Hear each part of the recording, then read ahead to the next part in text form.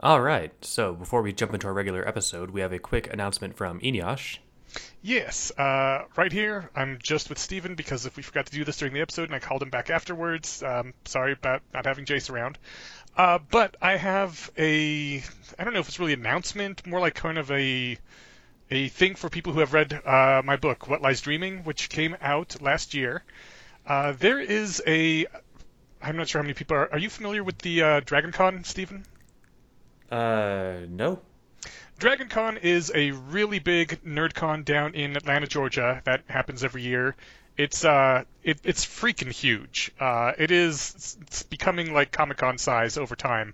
They take over several city blocks of Atlanta every year now.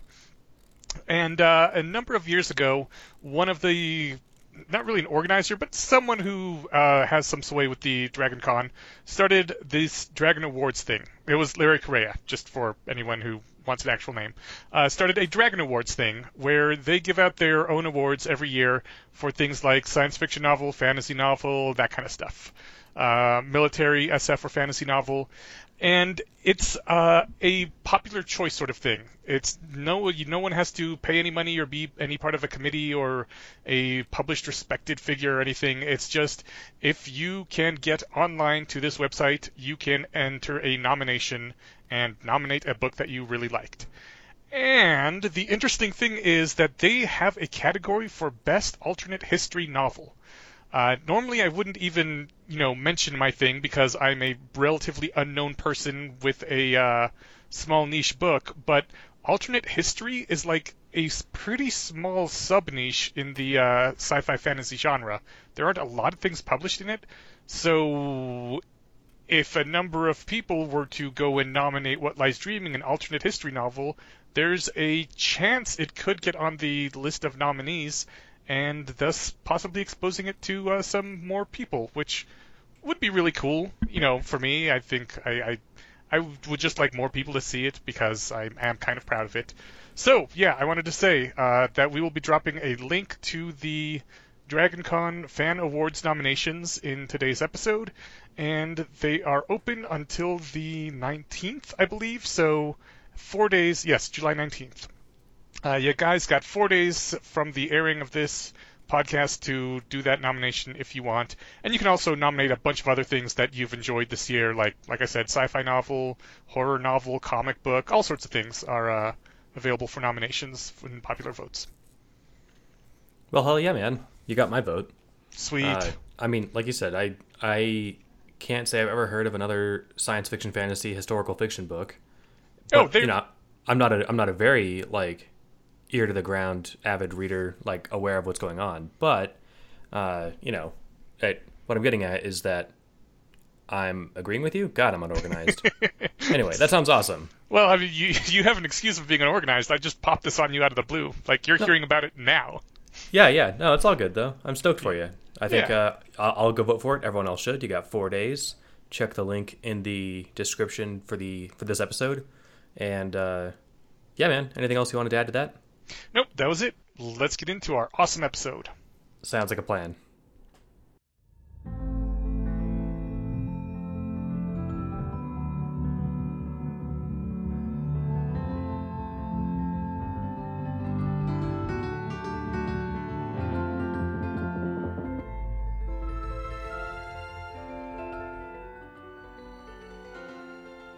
Welcome to the Bayesian Conspiracy. I'm Eneasz Brodsky. I'm Steven Zuber. I'm Jay Sticky. And Hello, today, everybody. uh, we are being led in by Steven. Actually, no, because we're doing the God, my stupid brain.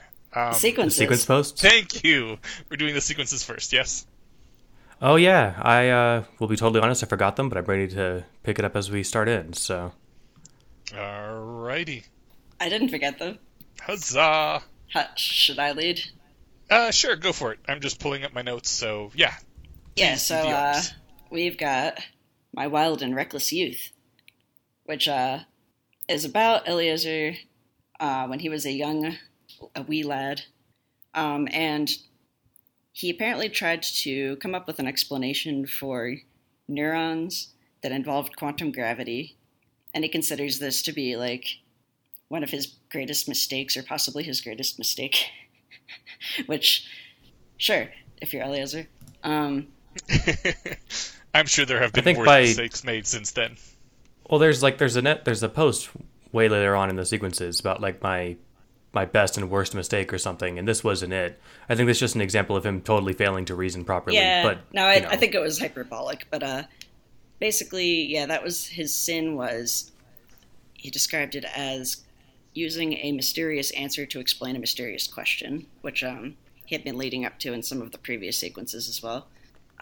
He said this was because he was a devoted, capital T, traditional, capital R rationalist, and he had not yet known the way of Bayes, which was also capitalized. Yes. He says that even after he invented his answer, in quotes, the phenomenon was still a mystery unto me and possessed the same quality of wondrous impenetrability that it had at the start. Yeah. I'm a bit like, I sort of wish he had explained what he meant by traditional rationality. I'm pretty sure he just means the scientific method, the sort of norms of thinking philosophically or scientifically, like at that point in time. Yeah, I got that. I think that's the impression I got as well. Yeah, if you're I get the feeling. Yeah, I get the feeling it's like what people think of the like Victorian era people with beakers and writing in scientific journals and just using very formal language and doing the best they can at the time, but it's moved on since that point, and some people are still more in that mindset of if I just follow the rules of science, everything will be scientific. I think that's way more traditional than what he was talking about, but okay. Like normally when someone's contrasting something against Bayesian reasoning, I think of frequentist, which or even just like Popperian style falsification, right? Yeah. Like the science you're taught in school, right? Rather than the science you're taught in school plus the actual ways to think about stuff. He does specifically mention that falsification thing. He said, in this quote I pulled, as a traditional rationalist, the young Eliezer was careful to ensure that his mysterious answer made a bold prediction of future experience. But my hypothesis made no retrospective predictions. According to traditional science, retrospective predictions don't count, so why bother making them? To a Bayesian, on the other hand, if a hypothesis does not today have a favorable likelihood ratio over I don't know, it raises the question of why you today believe anything more complicated than I don't know. That is a very, I mean, it doesn't sound like a good soundbite, but that's a really good soundbite. I think it's a good soundbite. I remember... Sorry? Oh, I was going to say it's a bit long for one, but yes, go ahead, sorry. This is the problem with Skype. It's much harder to do this. Next episode, we'll all be back in one room again, thank God. Hey, get to see your new digs. Hells to the yes.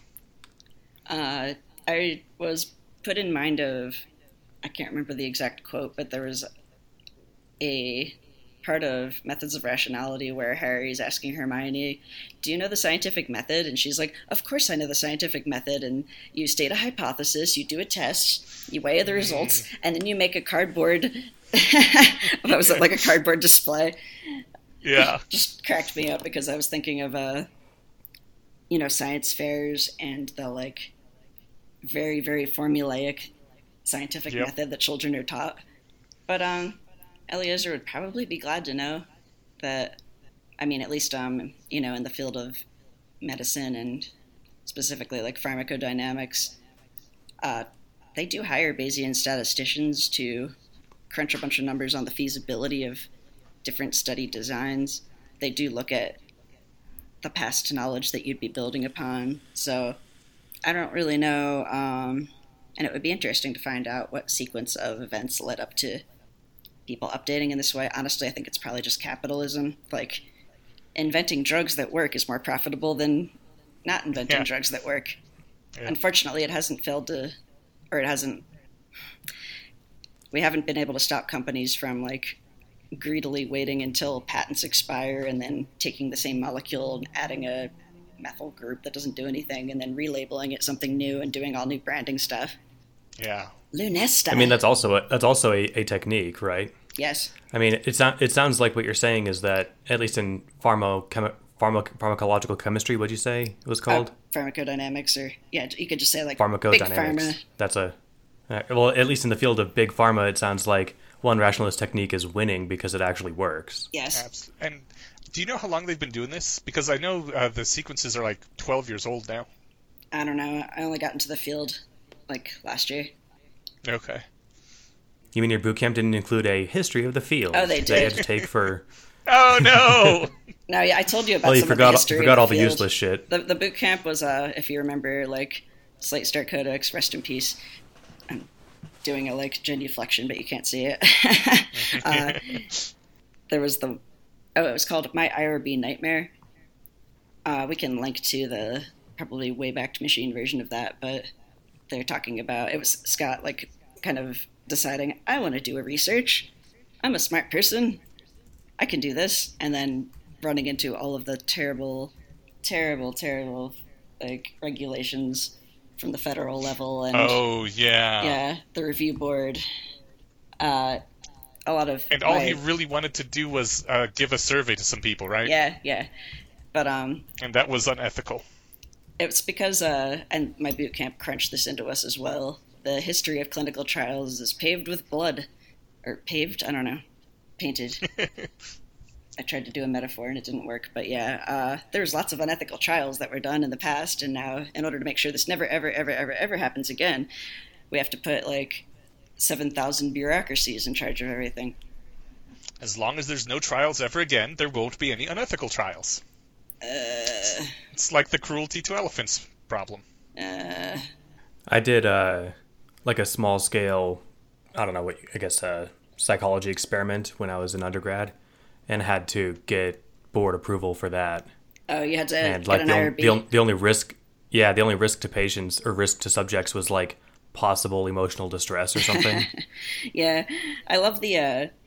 There's some trials that are just so minimally. I wanted to say minimally invasive. I don't think that's the right term, but there's such little risk of danger, but you still have to list everything that could possibly happen, and then you're also required to list the alternatives to participating in this study, which Scott pointed out in his post. The only alternative that I and like the woman that was supervising him could really agree on was not participating in this study. I've seen that one a bunch of times too. I mean, like working with cancer, there's less of the. I mean, like your alternatives are, well, I could die. Referencing the meme of the old man shrugging. Well, It's easy to get people to sign off on it. well, yeah. That reminds me, this is a super apropos post to lead us into today's topic. Yeah. Because he goes on to say, Yeah. like, I'm skimming a bit through just so we can work through it, but when I think about how my younger self carefully followed the rules of traditional rationality in the course of getting the answer wrong, it sheds light on the question of why people who call themselves rationalists do not rule the world. You need one hell of a lot of rationality before it does anything but lead you into making new and interesting mistakes. Yeah. Yep. Yeah, So- just before that, he said that he's lucky he was at least a traditional rationalist because that let him dig himself back out of the hole.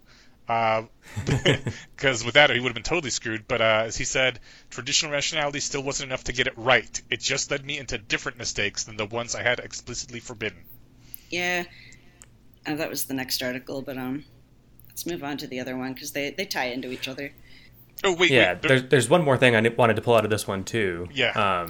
Where he talks about how, and this is actually why I didn't pursue. I mentioned I got my undergraduate degree in psychology. This is why I didn't pursue the field, because I wouldn't get to pick the problem, and I'd get to spend 5 years Right. digging into something That's that what I probably was wasn't gonna a thing. pull out. And he says that the way traditional rationality is designed, it would have been acceptable for me to spend 30 years of my life, or 30 years on my silly idea, so long as I succeeded in falsifying it eventually, and was honest with myself for what my theory predicted, and accepted the disproof when it arrived, etc. This is enough to let the ratchet of science click forward, but it's a little harsh on the people who waste 30 years of their lives. Yeah. Honestly, I wish that traditional rationality or whatever, the paradigm at the time was, had allowed people to do that for 30 years just in good faith, because often I think what happens is that people refuse to accept their results, so they would screw around with the statistics or like do unethical study design things that makes it look like, oh, look, we did find evidence for telekinesis. Well, Looking at you, Zimbardo. it's yeah, no, absolutely. But it's also, I mean, you can kind of understand how it might be really hard for someone to accept that they've spent their basically entire productive adult life on something which turns out to be completely wrong. Like, my life is a waste.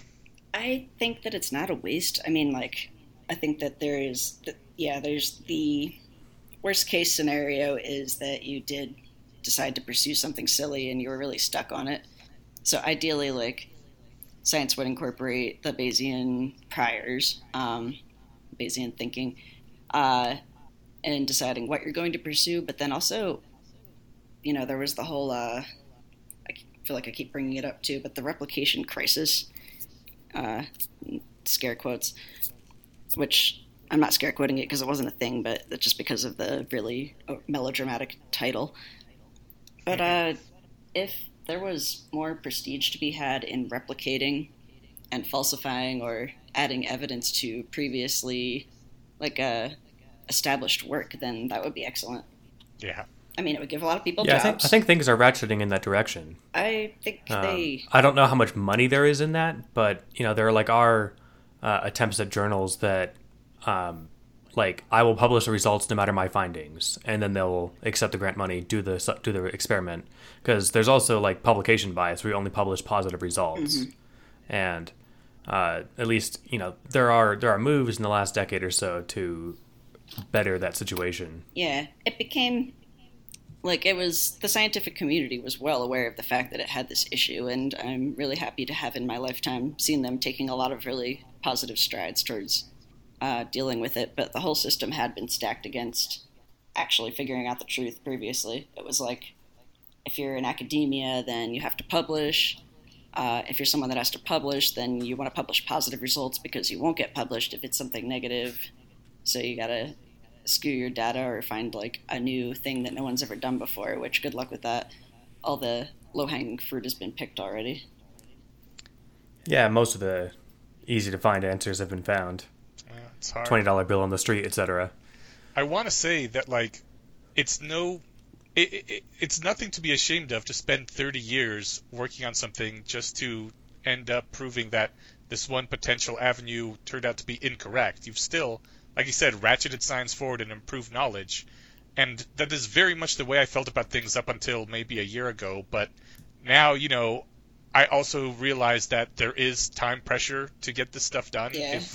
If we want to secure aging or whatever it is our goal is before our death, we kind of want to avoid wasting 30 years of anyone's life because there's a limited amount of people that have the ability and the inclination to do this sort of thing, and they have a limited amount of time to do it in. So not wasting time as much as possible is a huge benefit. God, there was some other Slate Star Codex article, and I can't remember the name of this one. Maybe one of you will, or I'm sure one of our listeners will. Where was it? Now I'm like sort of doubting myself about whether this was Slate Star Codex or somewhere on this wrong. But this sounds like a Scottism, talking about how many years go into the training of every scientist, how each field becomes more and more and more and more specialized as we gain more knowledge, and then the amount of time it takes you to absorb all the knowledge of all the previous generations working on it, like, Yeah. like you've only got however many productive years.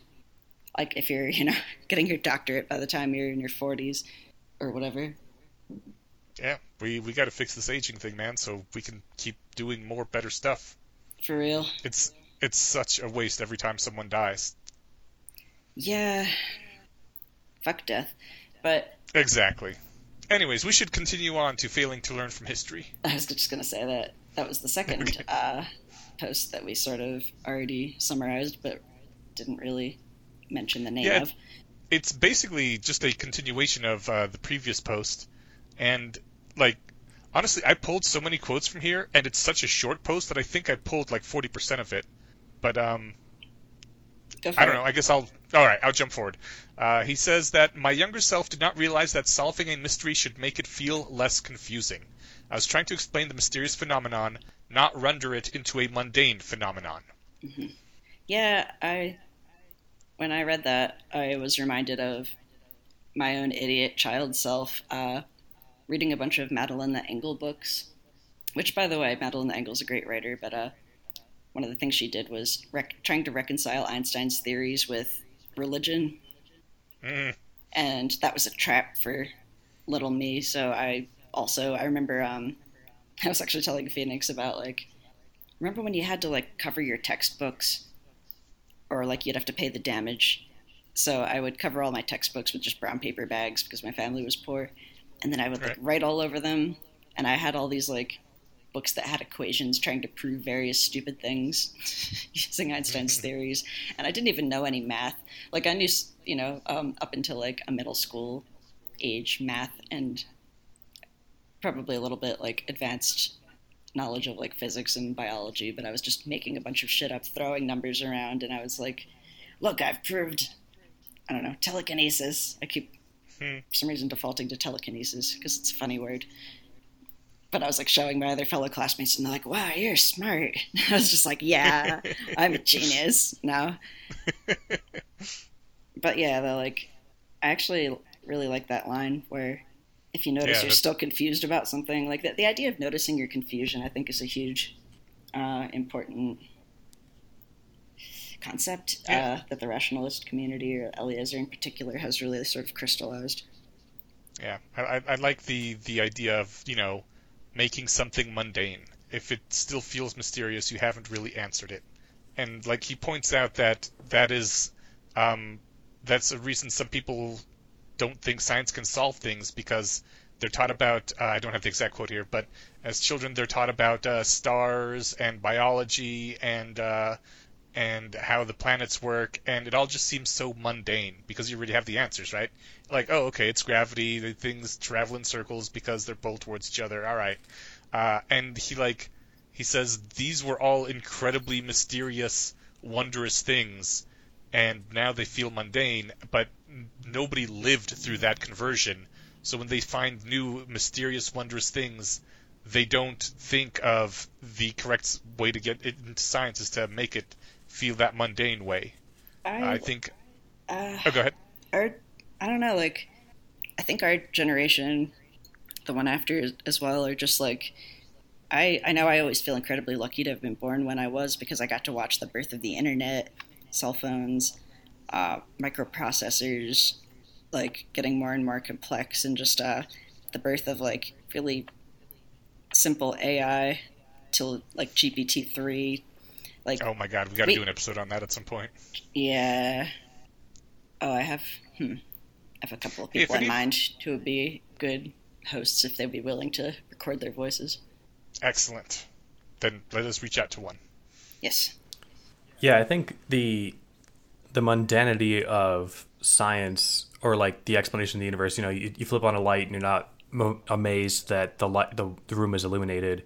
Like, that all just comes from, it's not that the average person knows how that works. The average person knows they're closing a circuit and that makes electricity go or something, right? And that's about all I know. But like even though it's unknown to me, it doesn't seem like a compelling mystery, because I know in my head that it is understood, and that makes it like somehow less interesting. And I think this is a common thing for people who have no interest in science at all, and they just get this sense of blandness about it. And that's why I really like the poetic writings of science from like Carl Sagan and Richard Dawkins, as well as I know I've plugged this book before, but A Short History of Nearly Everything.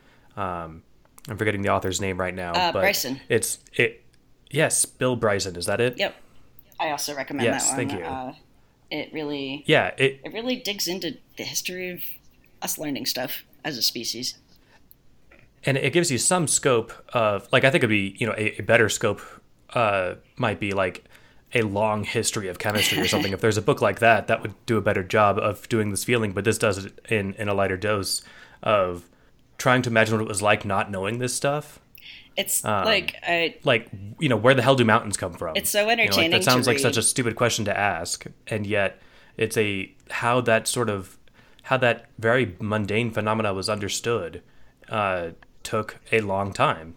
Tectonic theory is, was not popular when your parents were in school.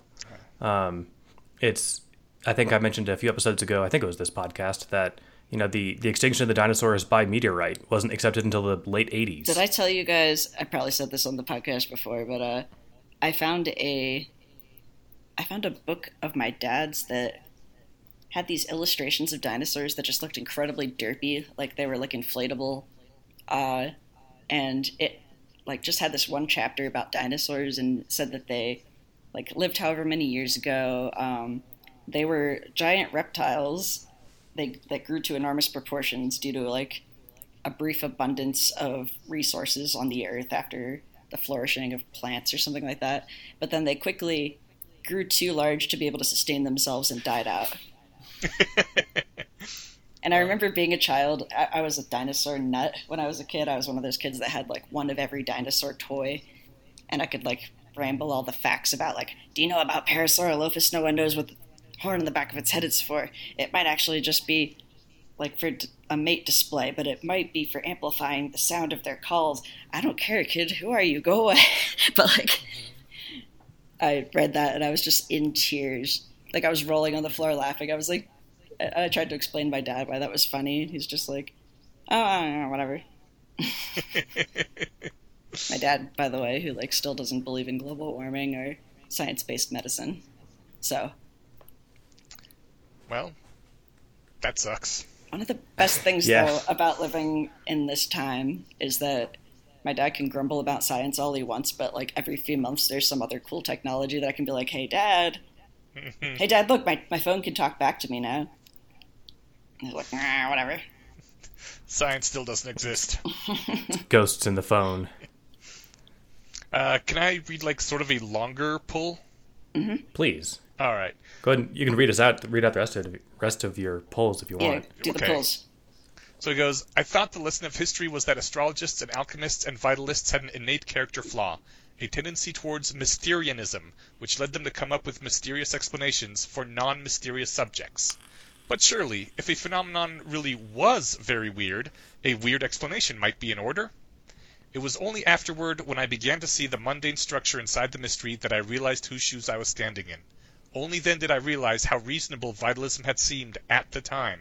How surprising and embarrassing had been the universe's reply of, life is mundane and does not need a weird explanation.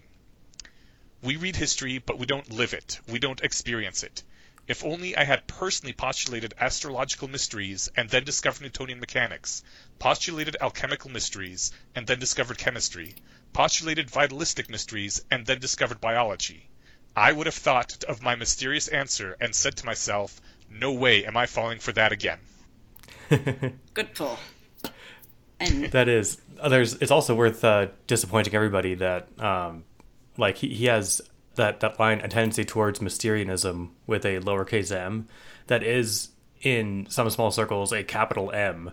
I know that one of my first introductions to philosophy was a course of lectures by Colin McGinn, and that's his like explanation for consciousness, that it's so complicated that there's no reason to assume that our weak monkey brains will ever understand it. Oh, dude, there's a lot of people like that around. I run into them a fair bit. Oh, I know, but he calls it Mysterianism with a capital M. Oh, okay, interesting. Yeah. Like he wholeheartedly embraces the mysterious answer. I mean, it's not a mysterious answer as in like, well, it's magic, but it's a pointless answer and as in, well, it's impossible for us to get it. But it's like he doesn't understand that people thought that about all kinds of things, and now we get them, right? yeah, didn't somebody say that about like, what was it? You're thinking of life and being able to move your hand and stuff. What was his name? Kelvin. Yeah, I'm thinking of probably Lord Kelvin, who just really liked to jerk off to how fucking mysterious everything was. Hey, man, that's everybody. Almost everybody. Yeah, no, I don't know. I think the thing that makes rationalists weird is, or, I don't know. I remember when I was a kid, like, in the single digits, I really liked the X-Files because of the whole, like, I want to believe in the mysteriousness of mysteries everywhere, you know? Oh, I was super into paranormal shit, too, but, like, I, bought all these books, and then I needed to find out if it was really true. Mm-hmm. I mean, I did the same thing with religion. And there was your downfall. Yeah, but I mean, like, it was just, if something's like, everybody's talking up how mysterious it is and how no one can know, and I'm just like, but what do we know?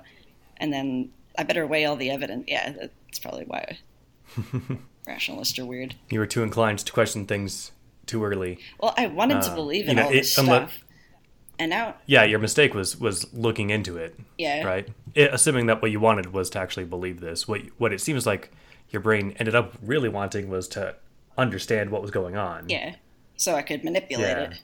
Like, if psychic powers existed, then, like, why the fuck didn't I have them yet? And how do I initiate that? You know, if there's ghosts, then I need to find out where to find them and how I can, like, harness their powers to have a ghost ray or something. I think most people just aren't ambitious enough. I agree.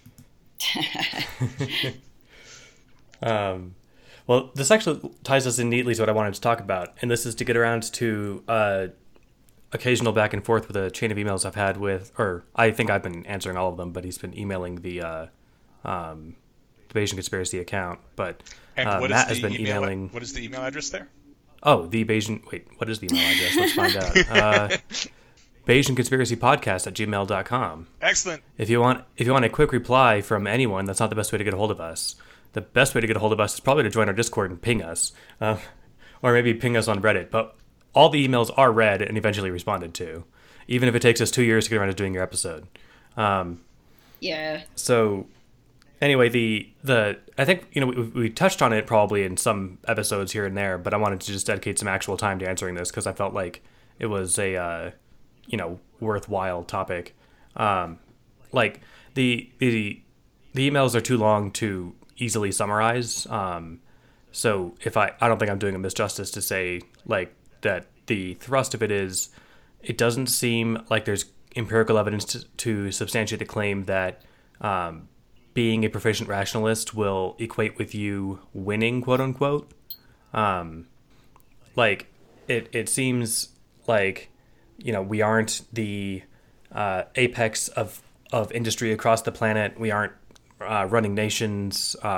We aren't all billionaires. So like, why are we failing if we all think we understand stuff? Part of the possible explanation that Matt throws out is that, or rather that Matt delivers, he doesn't throw this out. He suggests that like the world might just be too random to like incorporate into a model that works, that you can make predictions and manipulate. Like if the world is just too unpredictable, you can't predict that. We could take it piece by piece, but like part of my answer to that is that like that is not a fact that's not known. I don't know.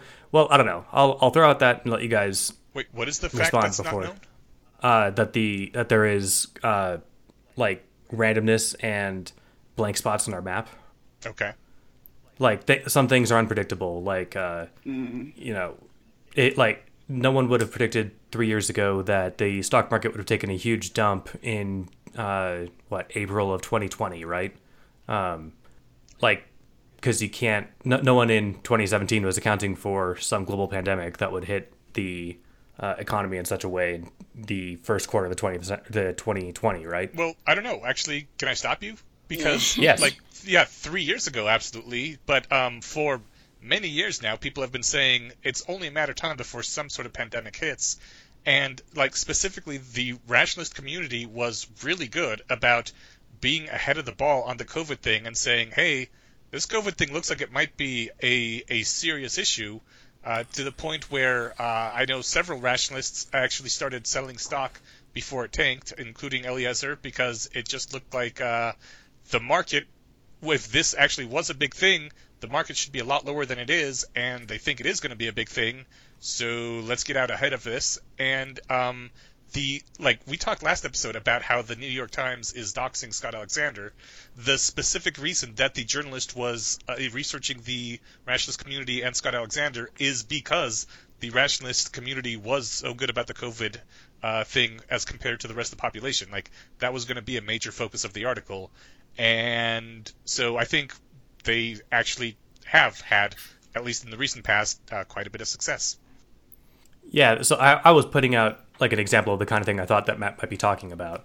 I like another example he uses was like, you might be able to find an internet group of dumb gamblers that stumbled across stumbled ass backwards into Bitcoin, but they aren't rationalist in the least. Like they just got lucky. But then that raises the question of like, why aren't there a lot of rationalist billionaires who made a bunch of money on Bitcoin? But I'm not sure if this came out after 2018 or not. But rationalists did do surprisingly well in the Bitcoin market. Yeah, I was gonna Not say. surprisingly well. I know. So like that, but I think this might have been in response to that SSC post about how well we did, or maybe this was right before that, and it was perfectly timely. Actually, there was an SSC post about why we didn't do better at communicating. There was a Gwern post from like right before Bitcoin took off, or was it Gwern? Somebody who's real mathy was like, "Hey guys, look at this Bitcoin thing. This looks like it could be huge for all these reasons. You should buy some stocks." And I think a few people did, but like word didn't get out to the general community. And I think that post was Scott sort of saying like, "Why not? We could have all been billionaires instead of just like the people that put a lot of funding into Miri and Seafire." And I mean, but yeah, I know a lot of those organizations did get a big boost of money from the people who made a lot of money in Bitcoin.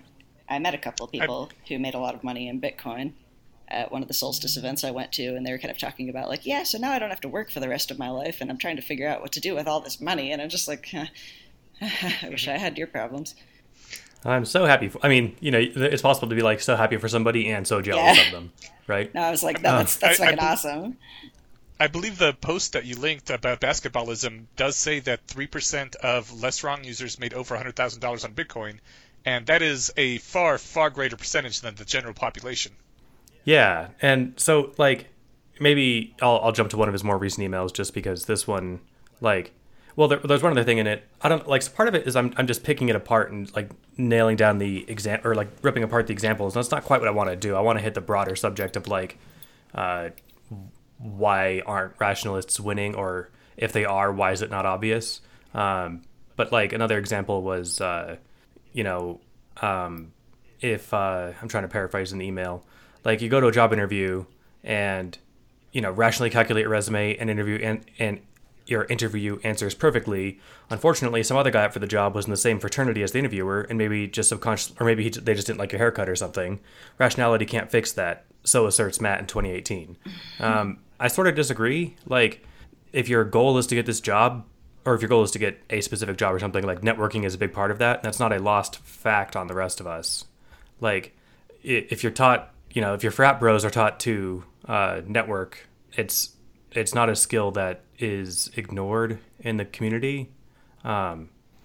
So, like, I'll put it to you guys broadly. Why aren't rationalists ruling the world? Or is that like the wrong question to ask? I think it's sort of in the middle there. I do wonder, or like I am a bit frustrated that we are not more accelerated than we currently are. I do think that some of that has to do with the fact that like the communication thing with Bitcoin, we are still small, we're still disparate.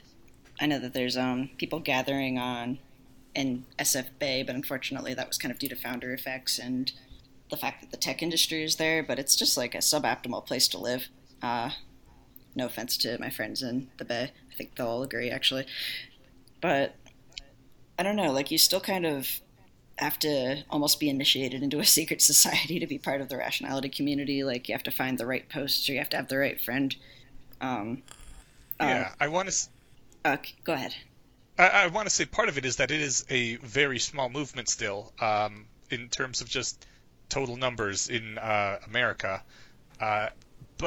And on top of that, it's a very young movement still. I think most rationalists are in their 20s or 30s. And a lot of this is like, the question is, why haven't they taken over the world? Rationalism a lot of it is about being able to meet your goals, and not a lot of people have take over the world as one of their goals. I mean, I wouldn't mind ruling the world, but it's not something I'm pursuing. And I am, unfortunately, getting to an older age right now, which I am being reminded more and more of every day. But the fact is, like, I make only a little bit more than the national median, and I am very content with my life. I have more money than I know what to do with, to the point where I'm probably going to retire next year and just live off what I got, and and do what I want with my life. And, in the metrics, that looks like, guy in his late 30s or early 40s now has almost no income. Sucks to be him, but on the other hand, I'm living my optimal life. I'm comfortable, and that's what I want. Yeah, I think that's a big part of my answer too. Is that I mean, there is at least one rationalist in what is it the House somewhere on the East Coast. I forget what her name is. I'm talking about the politician. Oh. Yeah, I know who you mean now. I forget who I don't even know what state she represents or whatever, but maybe it is her goal to take over the world via the presidency, and if so, more power to her. She seems to be on the way of doing that. Like, I think that it's less about same thing as we do every night, Pinky. Let's take over the world, and it's more about that was a Pinky in the Brain joke for our younger listeners. So like Max Tegmark says that the Center for Applied Rationality was instrumental in the birth of the Future of Life Institute. That 4 of their 5 co-founders are CFAR alumni. So if your goal is trying to research and prevent existential risks, it seems like at least one organization was born out of that. And that seems like in the grand scheme a larger goal than becoming president, right? Yeah. I mean, maybe if you're president, you could affect more change in that direction, but your odds of becoming president, even if you again, with all the other factors involved, it might just be easier to start your own institute and find out how to save the world that way rather than become president and try and boss some people around. Yeah, I think a president is, first of all, uniquely a president is not going to make huge changes on the world because of all the other people vying for that power. And I think rationalists are uniquely situated to be terrible presidential candidates because we don't do great with neurotypical general population. But more to the point, well, that might be a sweeping generalization, and if so, that would be a failure that we should win at. So possibly, but I mean, more to the point, there are actual rationalists who are in the process of to say, put it kind of tongue-in-cheekly, create God, which is going to be a much bigger take over the world move than becoming a president. Right. Yeah. I mean, if your goal is to radically shift the future of humanity, becoming president is one way to try and do some stuff, maybe. But then the next president will just rip the solar panels off the White House and shit on everything you ever did. So there's not much, that you can guarantee long-lasting change from doing that. But if you want to change the future light cone of the human species, you can create a recursively self-improving artificial intelligence that will change the world, right? So, yes, that was Ineos messaging saying that the person's name was Elizabeth Edwards. Oh. And New Hampshire state representative. Yeah, I met her. She's not still in office, though. Oh, no. Or at least last time I talked to her, it was probably a couple of years ago, though, so I think she just needed some self-care time. Because now she's moved into the shadow government that has more power anyway. I hope. Okay, hang on, let me regenerate my thought there. Yeah, what I was going to say was, I like the direction of the organizations that the rationalist community has helped, to found. CFAR is helping people learn these arts of rationality and helping them apply them instrumentally to fixing problems that they have with their personal lives or with their careers. 80,000 Hours is looking at the top existential risks or the fields that are going to be that are maybe the most underserved or maybe the most likely to be really relevant in the future, and trying to direct young people or new graduates or people that are shifting careers towards those. Mary is doing whatever Mary does. And considering both our small numbers and our overall youthfulness, I think the rationalists have a very outsized impact. Yeah, I think, I don't know, there's also something to be said, though, for when you were talking about rationalists being less good at, doing politics or interfacing with neurotypicals. That's also a thing. I mean, if the Slate Star Codex polls are representative, which they might be a bit skewed, there might be slightly different readership there, but it seems like a lot of autistic people, a lot of systems thinkers, a lot of people with social anxiety, a lot of like a certain demographic, let's say. Uh, I do remember, I believe it was, who was the guy that founded Dragon Army? His name is escaping me. Oh, Duncan. I'm not sure. Duncan Sabian, at one point, I think, said, like, and it was sort of unfortunately phrased, but I understand what he meant, that, like, we need more traditionally feminine women in rationality, which could be quoted out of context terribly, but, like, what he meant was, like, community organizers, managers, like, people that are good at talking to others. I mean,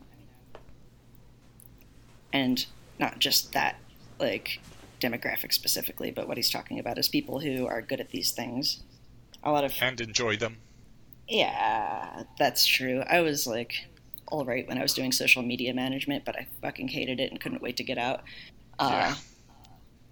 Definitely I like can- Yeah, I mean, I think the overall thrust is that like it's not everyone's goal is to do these big sweeping things.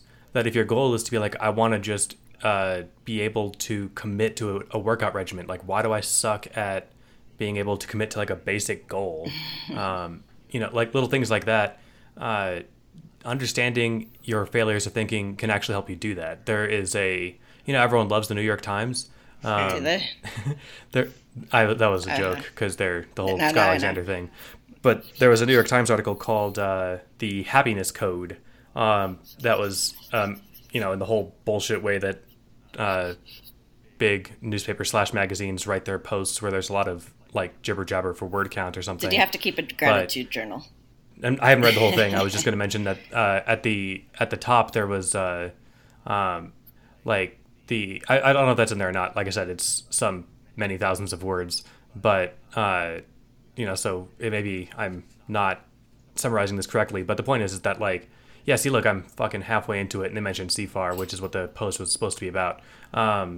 Anyway, yeah, like there was an article in the New York Times called "The Happiness Code," where basically it's someone who did some interviews at CFAR and with some of the founders. The CFAR is the Center for Applied Rationality, which basically took the like, okay, we've got all these cool techniques, and you can either you can read this giant book.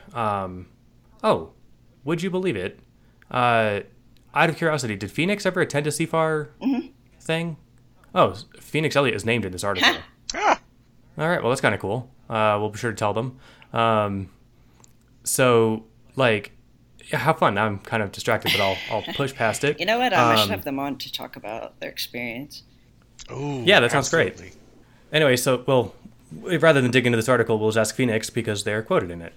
How fun is that? So, the short version, though, is that, like, the reason I brought this whole thing up is that these people didn't go to CFAR so they could learn how to affect radical change on a global scale. They went there to figure out enough about their own inner workings to solve some problems that they're trying to solve in their own lives. And if that's your goal, that's your goal, and that's the way it is. Like, or that's the way. I mean, like, it doesn't seem like. So why doesn't Phoenix run the world having taken a CFAR course? Well, presumably because they don't want to. They've got other goals and other things they're working on first, right? I mean, I don't want to put words in their mouth, honestly, but that's my guess. primary goal right now is trying to figure out what their goals and values really are, which is actually really important. Most people go through life without actually like analyzing that. I'm also sort of in the process of doing that right now, where, I mean, this is like, I don't know how off topic this is, but I've been talking about my like job working on cancer research, and I have, like, with the help of rationalist techniques, I have shifted careers like several times, and I keep thinking that like I have like my eyes set on a goal, and I'm like, this is going to be my like dream career, or this is definitely going to be really values aligned, and then when I get there, I like, no, not yet. I really actually this is like going to be really stupid to say on air. I have sort of my heart set now, like, on getting involved in aging research. I really want to do that somehow. I'm not sure how yet, but hey, if anybody who's listening has any contacts in the industry or has any ideas about how I could get on that path, that's been on my mind a lot lately. Damn. I don't feel like that's a stupid thing to say on air at all. That's awesome. Oh, it's Yeah. more just like I don't know. There's this weird like impetus, I think, in Western cultures, or maybe a lot of cultures, where it's like you have to pretend that you didn't try really hard. You're just like, oh yeah, whatever, I got that degree. It was Oh, no big deal. yeah, fuck all that. Yeah. So, uh, moving on to the most recent one, which actually spurred me to finally get on and do this episode. So sorry it took like 2 years, Matt. It wasn't until you mentioned like, hey, so I had an email in April 2018, and I was like, oh shit, yeah, we haven't really hit this directly. So like, part of it is, so like you had said that you've only ever heard of us talk about positively bias tests to see whether rationality actually works as a tool to run human life. Despite this bias, I still think you don't have any evidence for it. Still, you should try to disprove that rationality is in any way useful before you bother adopting and learning all these techniques. And I think there's little to no correlation between success and rationality past a baseline for normal level non-irrational behavior. So like, I think, I hope we've addressed at least part of that. That like, if you're not seeing every head of industry say yes, I'm a capital R rationalist, it might be because that they're not trying to do that, or because the movement as a whole is at most 15 years old. So like a lot of them haven't had the 30 years it takes to get to the top of the corporate ladder or something. But like the main thing is that like you should be trying to disprove rationality. I want to grab this quote. You should be trying to disprove that rationality is in any way useful before you bother adopting and learning all these techniques. I think there's two things to point out there. Like, one is that like the techniques, if you find them valuable, are worth learning whether or not it pans out. Like even if there was no evidence whatsoever that this worked, if you found that it worked for you, great.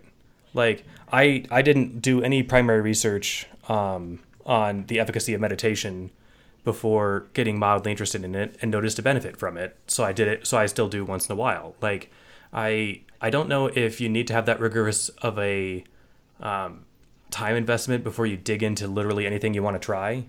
And I guess the other thing is that like it's curious. I'm legit asking, like, how would you disprove that the claim that rationality has positive impacts on people's lives? And granted, that is a like, I mean, yeah, I think that's a pretty hard ask, because I like trying to prove a negative, saying, oh no, it wasn't rationality, it was really like the fact that you had a good breakfast every day for the last week or something. How could you possibly rule out every other variable? So like if like I guess I'm just torn, because like part of it is tripping me up, because, well, I guess it's good to keep in mind that like, yes, we should look and see what the confirming and denying evidence of this is. And yet, like, if this does work, I would be surprised. Like, so again, my claim that if your goal is to in any way better your own life through introspection of your own mind, of like achieving your goals, and how would I set about what sort of evidence would I find that that's not the case? Yeah. I don't expect to find evidence for things that I think are really true. Like, what is the best evidence that the scientific method isn't the best way for finding out about the world? Yeah, that's That's a real question to you two. Like, so if something is true, what is the best like, where would you even find evidence that would suggest, oh no, there's actually these big gray areas where it doesn't work? Like, you might say, well, the fact that we don't live on Mars yet or something, but that seems like a really weird criticism of science, because we're working on getting to Mars, right? I think definitely there's only, I mean, the history of science has a pretty good track record in terms of, there's less infant mortality, or basically you can just look at trends that impact people's quality of life all across the board and see them going up and up and it correlates really strongly with, well, yeah, it's like being too skeptical to say that, like, well, it correlates.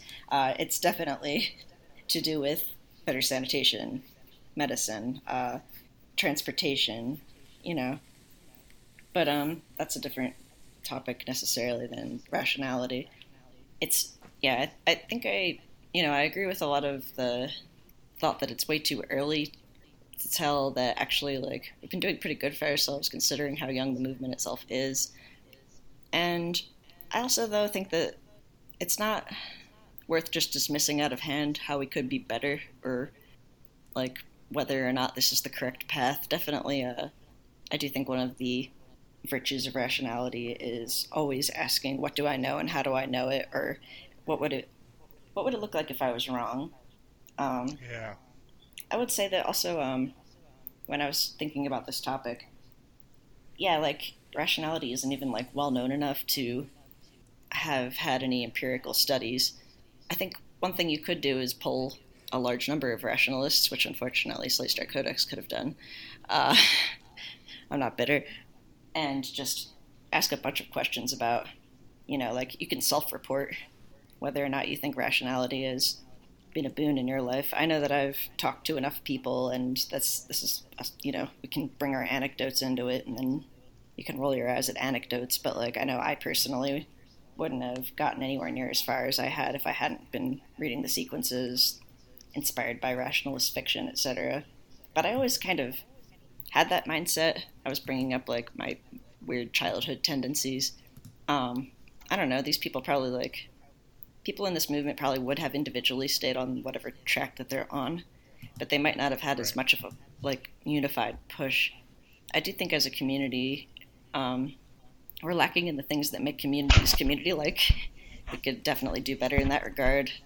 I right now am just trying to like start the first Denver Rationalist group house, and that's been harder than I thought it was going to be. uh, Rationalists are I, kind of loners. There's a lot of people that like it's just like herding cats. There's a lot of people that you get a lot of them together, and I don't know. There's personality differences. There's yeah. What were you gonna say, Stu?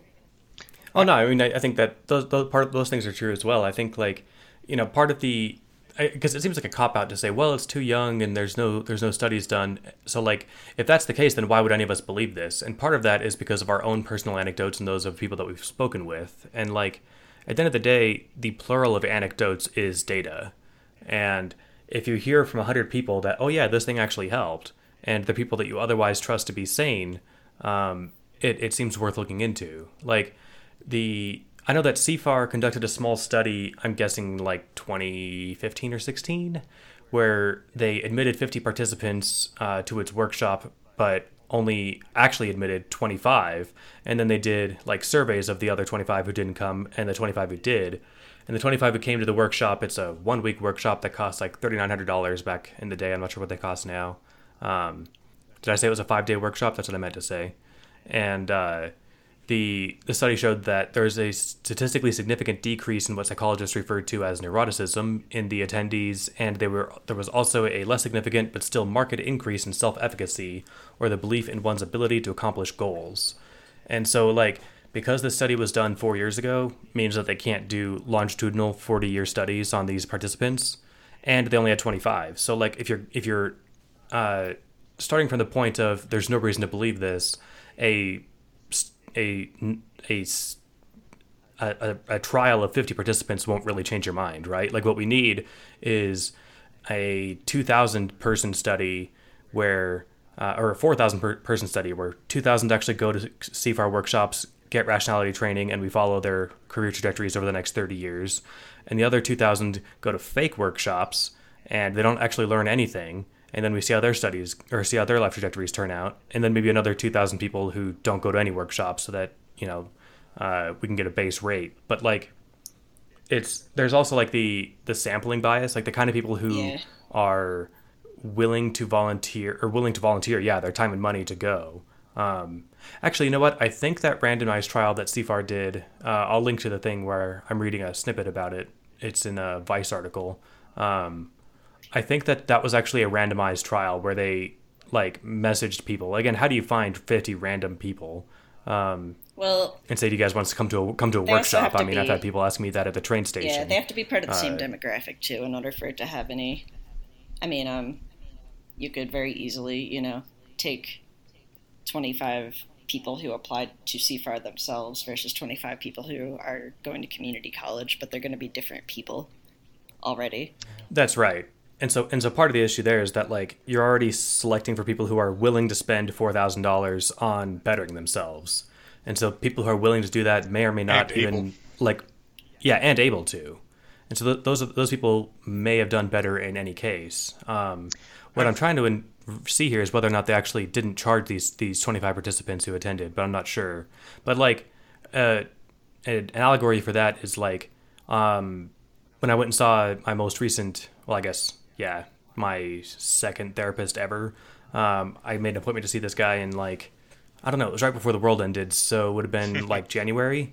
A few days before my first appointment, he called and said, "Hey, are you still planning on attending your scheduled appointment?" And I was like, "Yes, that's why I made it." And I thought about it for the couple days until I got there, and I asked him, I was like, "So I imagine actually you called because you get a lot of people who don't show up." And he's like, "Yeah." And I was like, "Do you think that's because like the impetus that they've made to say I'm going to actually make steps to better myself like is kind of all the nudge they needed?" And he says, "I think that's exactly it." I'm paraphrasing, but that's the short version. And so like people who are already like invested enough to try to better themselves will probably find some way to get there. So like I guess what I'm getting at is that proving this to statistical satisfaction sounds really, really hard. Yeah. If anyone has any ideas or $100,000 and wants to let me pay somebody to figure this out, that'd be great. Might need more money than that. I have like two thoughts on this subject. Sorry, I've been rambling. No, it's okay. Like, the one of them is that, yeah, this sort of data is just really hard to get. In part, like, you can never completely trust self-reporting, and it's more complicated by the fact that people who stay around in the community are people who find value and are helped by this sort of thing, so the people that it doesn't work for just aren't going to be around to answer the survey in nearly the same numbers. You really need something like a natural experiment sort of randomization event. Like not too long ago, I remember reading about a study about if school discipline actually helps life outcomes, and like it's just really freaking hard to tell because where there's more school discipline, it's also usually the case that more school discipline is needed because it's just a rougher neighborhood with more chaos, and so there's all these other confounding factors. And like one time in the early 2000s, a school districts got redrawn in the middle of the school year, and without anybody like moving, all of a sudden just some people that were in one neighborhood started going to a different school, which happened to be a lot stricter, and people just across the street from them went to this other school that was much more lax.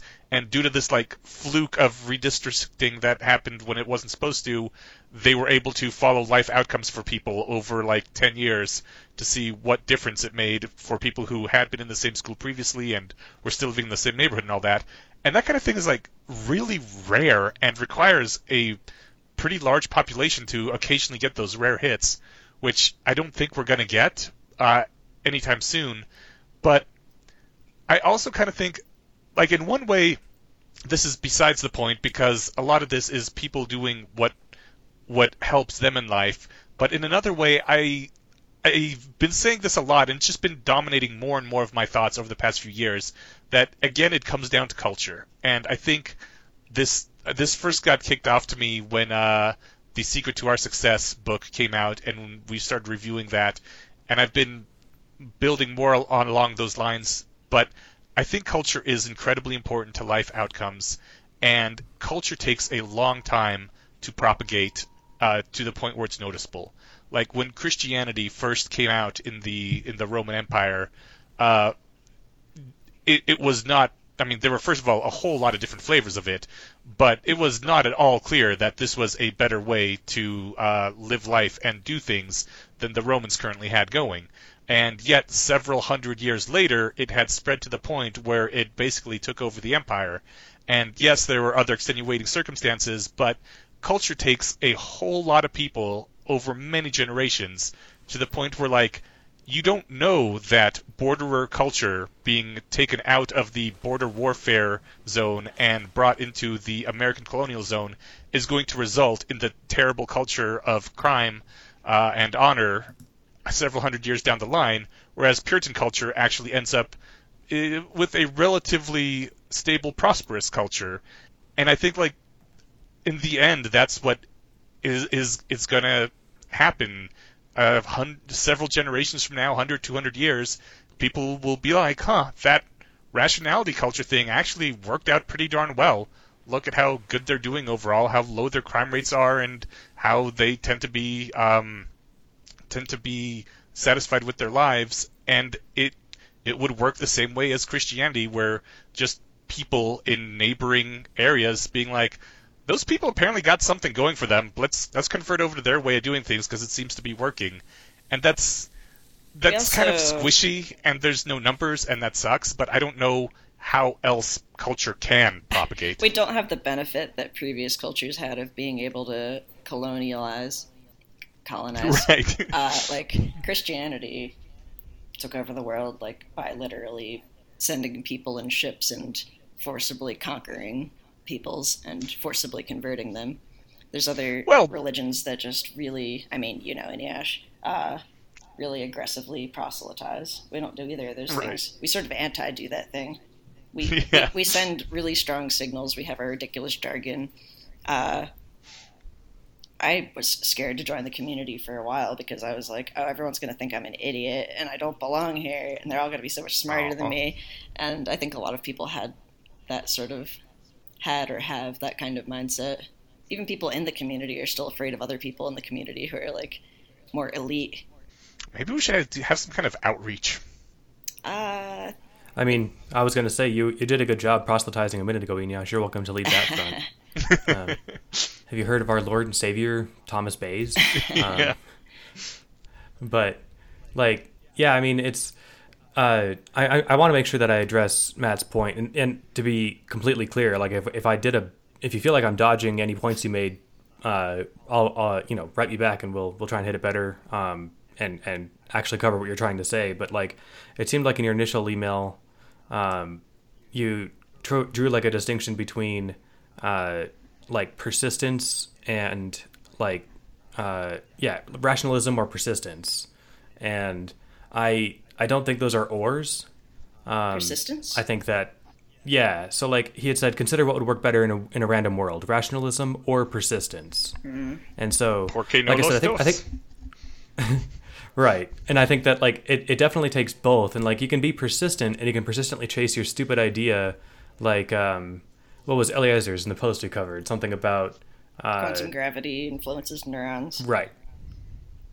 Exactly. So, you could dumbly persist that, or, you can dumbly and persistently chase that for 30 years and be wrong. Or you can smartly chase that down for as long as it takes to realize, this is a dumb question. Or like a dumb hypothesis. I'm not going to waste the 30 years.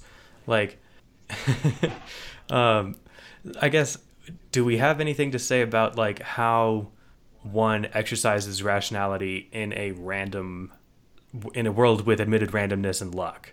Like, I and Matt pointed out too, I credited my joining the community and even hearing about it from being at a stoplight and hearing Julia Galef, also one of the founders and former president of the Center for Applied Rationality, point out or pick what was it, Harry Potter and the Methods of Rationality as her rationally speaking pick for that week.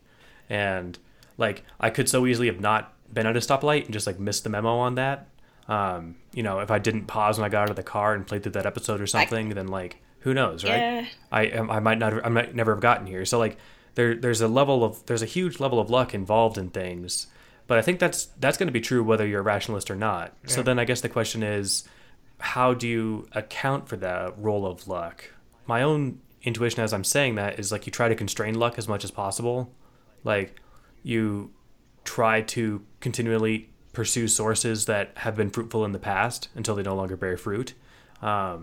Or, like, if I happened to hear about this one cool thing because I was in a conversation with this person, well, maybe I'll try and have more conversations with that person to hear about more cool things, right? Mm-hmm. I wanted to say, I couldn't escape rationality. It's probably just due to, I identify as an optimizer. I think a lot of people in this community can relate to that, but, as a kid, I was like really serious about my beliefs or about what things I wanted. And I find that some people aren't very serious about that. Like, there's so many people that believe in ghosts because they think it's cool that ghosts exist, and then they'll misidentify like a shadow, or oh, I felt a weird chill, and then this other coincidental thing happened. It's a ghost, and that's cool and satisfying for them. For me, I was like, if there's a ghost, I'm gonna go find him. Gonna get all the books, like I'll buy a multimeter. I don't know. No, I didn't. I didn't go that far. Uh, But that's because you concluded before that ghosts weren't real. Like I was rationality adjacent before. I think what I was getting at as far as the luck factor is that I might never have heard about the specific community. I think this was what 10 years ago, so like Slate Star Codex would have come across my plate at some point, I imagine, because I was already like in the like skeptic community, which is I think maybe broader, but to me like way easier and less interesting. Still super super valuable. Don't get me wrong. Definitely, yeah. It's just like Stone, yeah. yeah, like so if rationality is about helping you achieve your goals, I would like if that's the one like bumper sticker for it, I would say skepticism is about like maybe protecting your money against hucksters or like yeah, consumer protection maybe is the best quick sell for it. Like how to keep you know how to keep yourself safe from people trying to separate you from your money for bad reasons. And also just like consumer protection for most basic bullshit beliefs. Yeah, epistemic protection or something Right. like that. And exactly, yeah, that would be my selling point. I think if I was going to proselytize it with a bumper sticker, I would use it, or like on the quote on the front of my book, I would say how to keep people from taking your money or something, because that would be like a very sellable message, and is the only way you can do that is by having a base, the basic framework of the understanding of the world that comes from the past few centuries of science that is ingrained in the skeptic community, or in the skeptic mindset. Yeah, you have to be like you need a basic understanding of medicine and physics, just so like you can avoid every bullshit treatment that everyone's trying to throw or at at least you. be a materialist, even if you don't dig real deep into physics or medicine, but you know kind of. I think even like somebody who is really busy or doesn't like have the drive to study all this stuff can also learn enough about materialism that they can. Oh yeah, like, I meant it like at the very rudimentary level. Like I was a friend was messaging me the other day because he's trying to figure out how to talk with his anti-vax friend, and I'll paraphrase and just say like it's okay to like just point to the established authority of medical science, and it's when you get so if you as a consumer are coming across something and it's perfectly consistent with your understanding of medical science, then I don't really feel like I'm compelled to do a lot of research to figure out if that works. Like if someone says, "Hey, I'd never heard of aspirin," and they're like, "Hey, here's some aspirin. It'll help your headache because it's an anti-inflammatory." I'd be like, "Oh, great." If they said, "Hey, here's some aspirin. It'll make your dick bigger," like I would be surprised and I would investigate, right? Especially before I gave them $200 for a pill. But I'd also say, "Oh, great." well, it does thin your blood I would out, say, "No, thank you." which might help. Right, but Depending on. it's too easy not to make dick jokes. But that was the conversation I was having with my friend a couple days ago. I didn't mean to cut anyone off. I just it put me in mind of that. That actually just put me off guard enough that I forgot what I was going to say. That's hilarious, though. Yay! I did it. Sorry. Gosh, what was I going to say? I don't know. Oh, we do have. Yeah. Oh, God. Actually, yeah, I was just going to say, like, I feel like we can talk about this as much as we want. We don't have numbers, which, like, is unfortunate, but Yeah. I do think And we that... do have. Oh, what do we have? No, sorry. Go on. Well, yeah, we have basically the anecdotes of, like, everybody that I've met in the community, at least saying that they feel that their quality of life was improved by being here. And whether or not that's because I know, like, you could track people's careers. I think Stephen or Annie Ash, one of you mentioned longitudinal studies that track people's careers, how much money they've made, like, but maybe someone's life goal is to be a housewife, or like they just get a lot of fulfillment out of that, or to volunteer, um, or to. I know a guy who's in the rationalist community who is a nomad, and he just like does odd jobs and makes enough money to get by, but otherwise just travels and advises people, and he's this awesome like monk person, and I think he's just living his best life. But I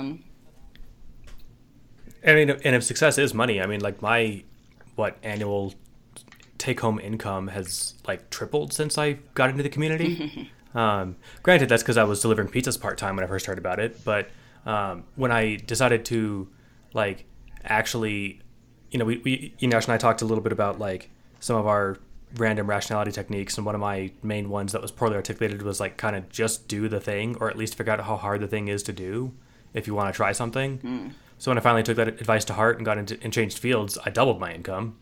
I did the opposite though. I was in a high paying career and I left it because I realized it wasn't fulfilling. Like the whole kind of learning what your values are thing. I'm still not making as and don't much get me wrong, money. I'm also happier in this Yeah. field, but like that just illustrates the point that like some people have different goals. Yeah. And so like the goal isn't necessarily to make seven figures. The goal might be to like I want to be happier. I want to forge better relationships. I want to commit to an exercise regimen or something, right? I didn't mean to cut you off. I'm enthusiastic. No, I'm totally like with you on that. That's sort of what I was about to say, where I was working for Disney as a video game designer for a while and I was miserable. I was making great money, working 11-hour days, sitting in front of a computer all day, not interacting with anyone. And the career changes I made after that were things that actually pushed me out of my comfort zone. They were all directed at just self-improvement and exploration and curiosity generally. Like working at the library taught me how to do social interactions and how to be more assertive and a lot of things. And then like getting into a science field was sort of just me proving to myself that I could get into a science field because I had been told when I was a little kid that like science isn't for girls, which gross. But also I'm not a girl, which haha. Take that. You got them on both I know. counts. Yeah. And like I also don't want to shit on accounting, but of the three of us, you're the one whose career is making a positive impact on the world. So I'll go ahead and if my company's product disappeared tomorrow, the world would be no worse off for it. I guess the people who make money off of it would lose that money, but it's not like the kind of thing that I think will make a lasting impact on humanity. Yeah. Well, hold Whereas- on. I mean, I completely agree with that, Jace is having the most impact and all, but, like, people give your company money because your company gives them something of value. Like, you're making someone's life better, which is why they're giving you money. And they're actually getting money out of it. The customers are like it's referral marketing tracking is what my company does, and so like you're either getting money or something else. But like my always go to example is like that little share button at the bottom of Hulu. If Hulu was one of our customers, then it might be where like it doesn't matter. But the point is like you don't get. Hulu doesn't send you $5; they send you 2 free weeks, which is the equivalent of $7.50, right? So saving some people a little money down the road. But that said, like I'm not building AI yet, but I'm new into my career, so I put Yeah. more stock in Growth mindset. honestly the people that are trying to mitigate AI risk. That's the bigger concern, I think. But that is totally an aside. But no, I'll just make AI first, and then we'll solve the problem of the fallout afterwards. Right. I mean, That's supposed to be as a far joke. as no, sorry. Oh no, you're good. I processed it late because I was like on a thought train of some kind. Oh, I was just making it clear so no one ats me over it. Steven, that's really a bad idea. We... Oh, one more thing. I'll Okay. finish. I think, particularly if I'm thinking about effective altruism and like 80,000 hours, the fact that I think the rationalist community has identified what they think are the key existential risks and also put a lot of work into, philosophy and ethics. I mean, those fields haven't really made a lot of progress since, I don't know, they've been around for quite a while, and we've entered new territory with the atheists, skeptics movement, kind of letting people for the first time be publicly free of superstitious beliefs, but then there's sort of a void left there, and people are trying to define like what's good. I think, I mean, EA is pretty incredible. When I thought about like the simplicity of the concept of just like, you know, giving 10% of your earnings, whatever that is, or whatever you can afford to give based on how much you make and what your expenses are, to the people that are literally the most in need, or the cause that needs the most, you know, just like multiplying your efforts there. Yeah, we forgot to mention that EA was birthed out of the Rationality That was movement. what I was trying to think of when I was talking about the organizations that I like. I was like, you know, the one with the charities and the, Give Well and etc. Even if that's all the Rationality community contributed, like, and then we just all died out because a meteor struck the SF Bay or something, and like, still, that's assuming like these organizations continue to move forward. I think 80,000 hours giving those resources to people who have the drive to either work to give or to work in one of the key fields, like, you know, researching pandemics, going into politics, the AI alignment problem. That's all stuff that humanity really needed, and no one else is really like pushing real hard on these things. I mean, religions are still saying the things religions have always said, which is do quote unquote good things and don't, and you know, stop the bad quote unquote things, which are just super outdated, and you'll get to heaven or whatever your reward is. I think only like Buddhism that I can think of doesn't have some kind of reward. Gosh, now I'm going on like a big long tangent. I was gonna finish up real quick. No, you're good.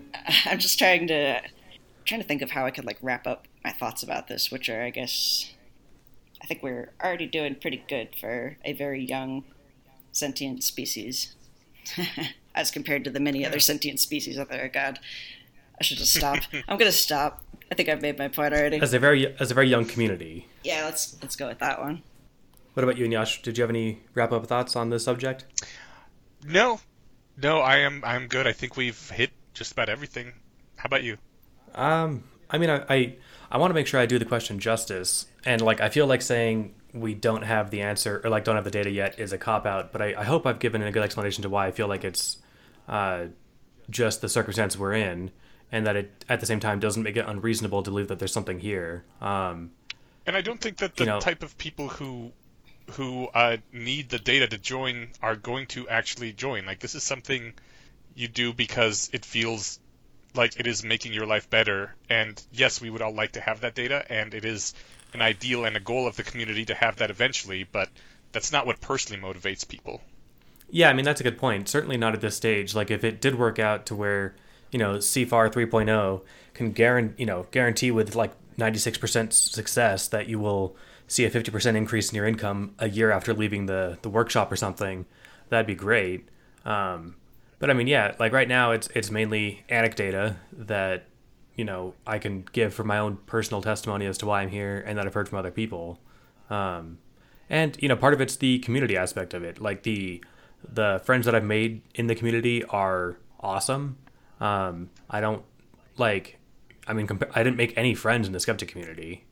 I was never, maybe because there's no in-person things, although there wasn't here really in Denver until I started them. So like maybe if I tried in Fort Collins, it could have happened, but for a skeptic meetup. But oh, you know what? There was actually a skeptic meetup, and it was super boring. I remember someone was trying. I remember that. I went to one. Yeah, I think I kept saying I was going to go and then never made it out. I went to one. It was like in upstairs part of a coffee shop. And some guy just came in. He's like, so I heard this was like a skeptics meetup. I wanted to ask you guys about, like, you know, it was some ESP or some bullshit. Yeah. And it was like, okay, so we spent the whole time talking with him about ESP. I mean, it was fun, and it's kind of exactly what you want if you go to a skeptic meetup. You want to sit there and tell somebody why they're wrong, but that's never why I was into it, though. Like, and I guess that's why you're here and not there. Well, yeah, exactly. I mean, what do you get together and talk about? Like, I still am sad about the fact that the atheist skeptics movement kind of seems to, I don't know what happened. I think, oh God, know what? Let's not get into culture wars stuff, but culture wars happened. Yeah. I have a brief culture note, the culture war side note that I can make before we segue into discussing any other like rationality techniques, because Jace, you missed that episode, and I wanted to get your take, if you feel like you're up I for it. But the think we might be running kind of long this time, actually. Yeah, and we still got like a couple things that I wanted to hit kind of Right. fast before we finish. fair enough. Well, we'll just have like whenever we feel like it or we need to fill some dead air, we'll throw in a rationality technique that we like. How's that sound? I almost want to do like a um, part 2 of that episode because I have so many things. Okay, yeah, we'll make it a dedicated thing then.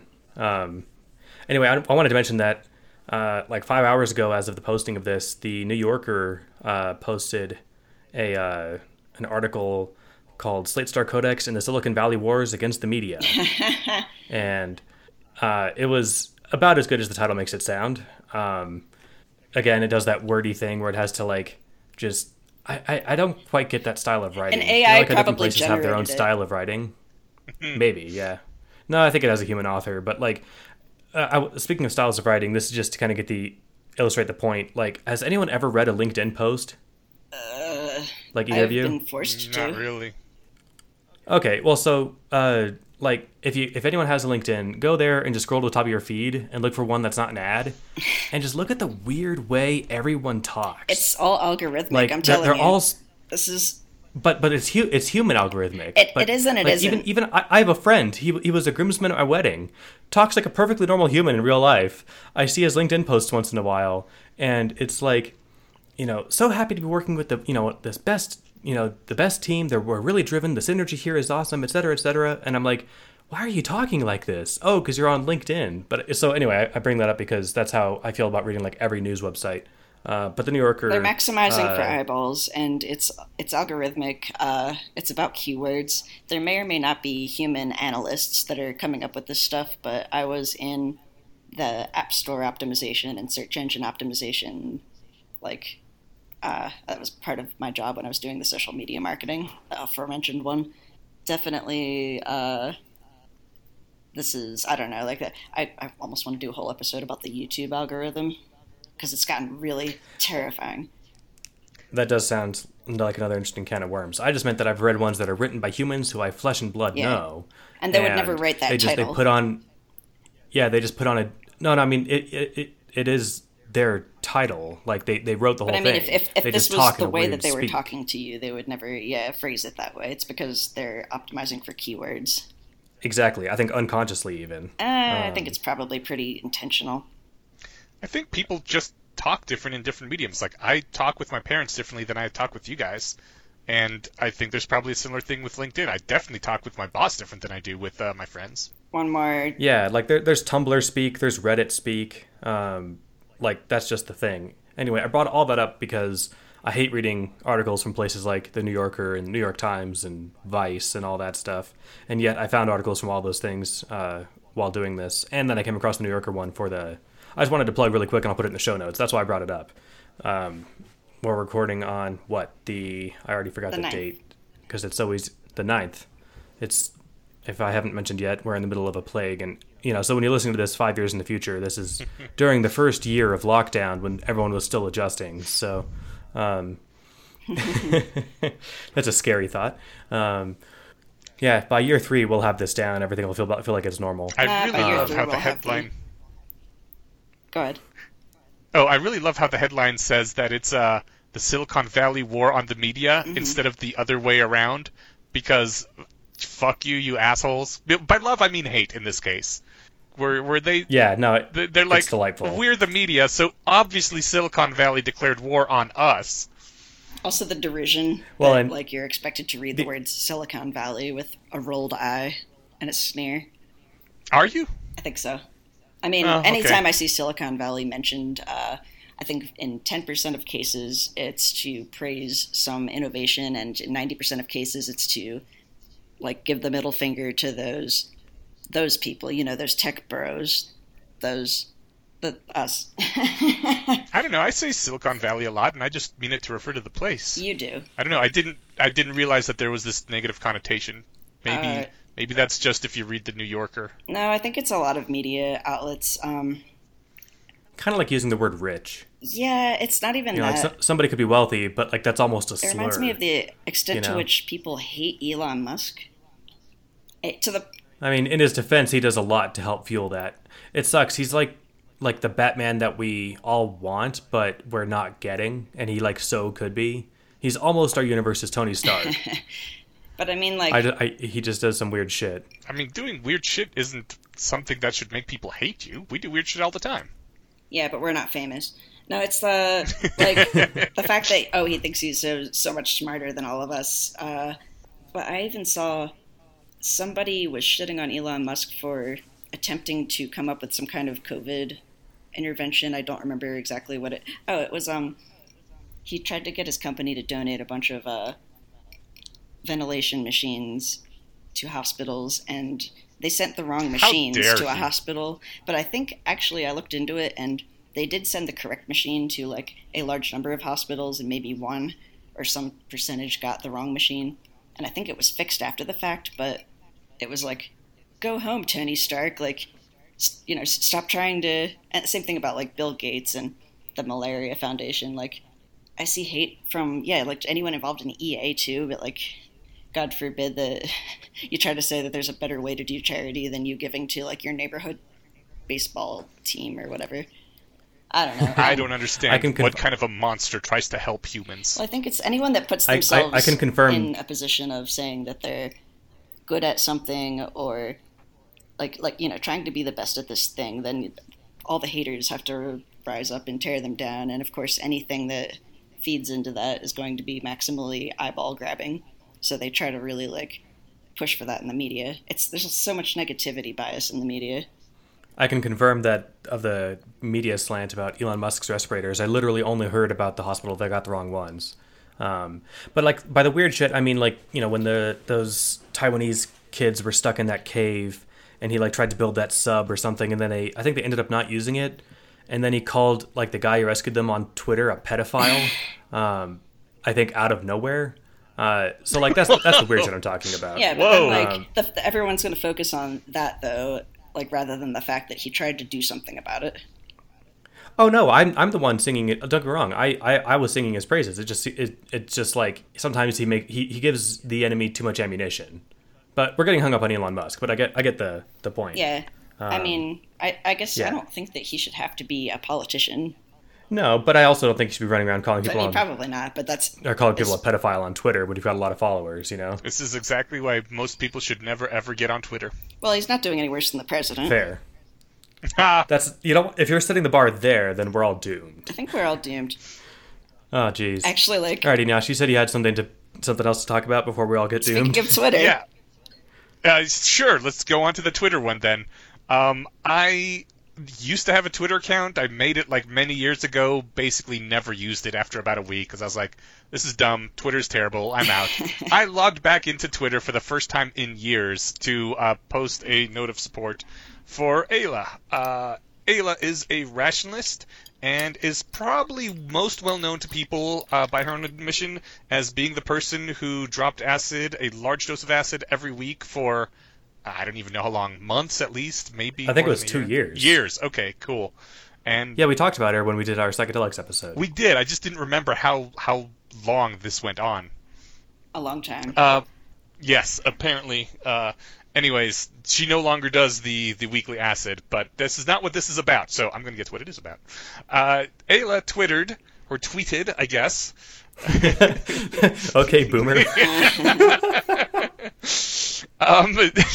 She texted to the tweet.com, "Confession, I lurk in Christian-only communities online, and when someone posts about doubting their faith or being in pain over what their faith requires them to do, I PM them sympathy and affirm their doubts." And, like, first of all, that is awesome. I logged on to reply and say that that's awesome, and to thank her for helping both improve those people's lives in the long run and strengthening society as a whole, because that is wonderful. And I kind of wish I had the time and the energy to do that sort of thing too. I wish I had the stomach to go on Christian forums at all. Yeah. I mean, like, just the fact that you're there and able to find these people out of all the other stuff you're probably looking at. And the main reason I did this, I wouldn't have done it if it was just a tweet, because fuck Twitter, I'm not getting on Twitter for anything. But apparently there was a lot of backlash from a bunch of people, even within the rationalist community, being like, "Oh, that's bad, don't do that." And so I had to go on and say, "You the bomb, keep doing what you're doing," because I don't know why people would be upset that someone would do this. I might be wrong, but I was under the impression that a lot of people actually just misunderstood the way she worded her post. Maybe it has something to do with Twitter, and it's like one sentence posts. But I think they thought that she was encouraging them to stick with the faith. No, I believe it's the exact opposite. No, I know she was doing the opposite. I think some people misunderstood what direction she said that she was arguing in. I think that she said, affirm their doubts. I don't think that was the misunderstanding. I think the misunderstanding that people had, because I have to believe, because you sent us the tweet, and so I read that and a handful of the replies, and I saw yours and Eliezer Yudkowsky, and he wasn't supportive. He had said, "I can't support you on this," which or baffles something. me. And so what I'm assuming that he thought, unless I'm totally failing to model him correctly, which is entirely possible, I'm thinking that he thought, oh, you go around and go try and deconvert people or something, which is, to some extent, to some communities, maybe admirable if that's your thing. I've never, in the last, I don't know, decade, I haven't really gotten off on doing that. That said, if someone confessed to me privately that they're having doubts about their religion and struggling to deal with the fact, what do I do if there's no afterlife or something, I feel like the nicest thing I could do would be to reach out to them and say, yeah, man, I went through the same thing. Here's how I got over it. I'd love to help. That's how I read her tweet. Yeah, exactly. That was and also I think how that I read it. I just was under the impression, again, from the way some people were replying, that it was literally just a misunderstanding of the wording. That's probably not super important, though, because I think that the people who did seem to have read the wording correctly and still disagreed. I don't know what their beef is. Maybe just this isn't a good use of your time, or... From what I think they mostly were pattern matching to the fact that religious people will often prey on people who are at their lowest point in their life. They just had a loved one die or something terrible happen to them, and they pounce on them and say, Jesus or Muhammad or whoever can help you through this time and save you forever, and you'll get to see your family member again. Oh, Sylvia Brown can talk to them right now. Yeah, exactly. Does anyone remember her? And yes, the psychic. I hope not. The kid's dead. Luckily, I only ever learned about her from James Randi's My mom discussing has her of books. So she was. Oh, that's she also sad has and scary. Deepak Chopra books, some other bullshit. Anyway. Yeah, but this is absolutely not that, because first of all, she's in Christian forums where Christians are there to talk about religion, and these are people who are saying, hey, I have some doubts, and so she tells them, yeah, I see that other people in your forums are not addressing these doubts. You're right to have these doubts. These are people here explicitly to talk about their faith with others. And she also mentioned, how did she phrase it? I have the tweet. And when someone posts about doubting their faith or being in pain over what their faith requires them to do, I PM them sympathy and affirm their doubts.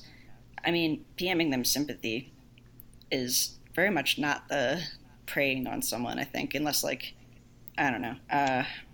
Since I haven't seen, it would be interesting, actually, to see if she has any screenshots of those posts, but that would probably also just be too... Yeah, it'd be too privacy violating. Indeed. But still, I just don't get the impression that this is somebody trying to be like, ah, ha, ha, I can convert this person to my side. Right. And if somebody is posting that they're feeling pain over doing something their religion requires them to do, it's probably because their religion is requiring them to cut off ties with their child because their child came out as gay or something. Mm-hmm. This is a good thing that she's doing, saying people, yes, I feel your pain. This is because your religion is asking you to do bad things. She's making people's lives better, and by reducing religiosity in society, she's making society better overall. This is how we get to the transhumanist future, right? I think we help people see things that are false. I think generally, you're doing a public service if you expose someone to different viewpoints than their own. I was raised Catholic, and I was just totally like I didn't know what an atheist was. I was just of the opinion as a child, like sheltered and whatnot, that everyone believes in God and everyone does these things, and it never occurred to me, like even when I tried to test God's existence by like jumping off a desk repeatedly and being like praying for God to like let me fly for a second, even if no one's watching, just to prove that He existed. And then when it didn't happen, I was like, God exists, but He's a dick. Not that God doesn't exist. That just wasn't an idea that I could have yet. Mm-hmm. And then like more of my deconversion actually came from studying other faiths. I bought like a book about, it was just a bunch of different religions. It interviewed people, like I think it was specifically a book for kids who were interested in like religion and maybe wanting to change faiths, or I don't know. But I remember there was interviews with a bunch of kids where they talked about like, here's what my practice looks like day to day, and here's what I believe and why I think it's important.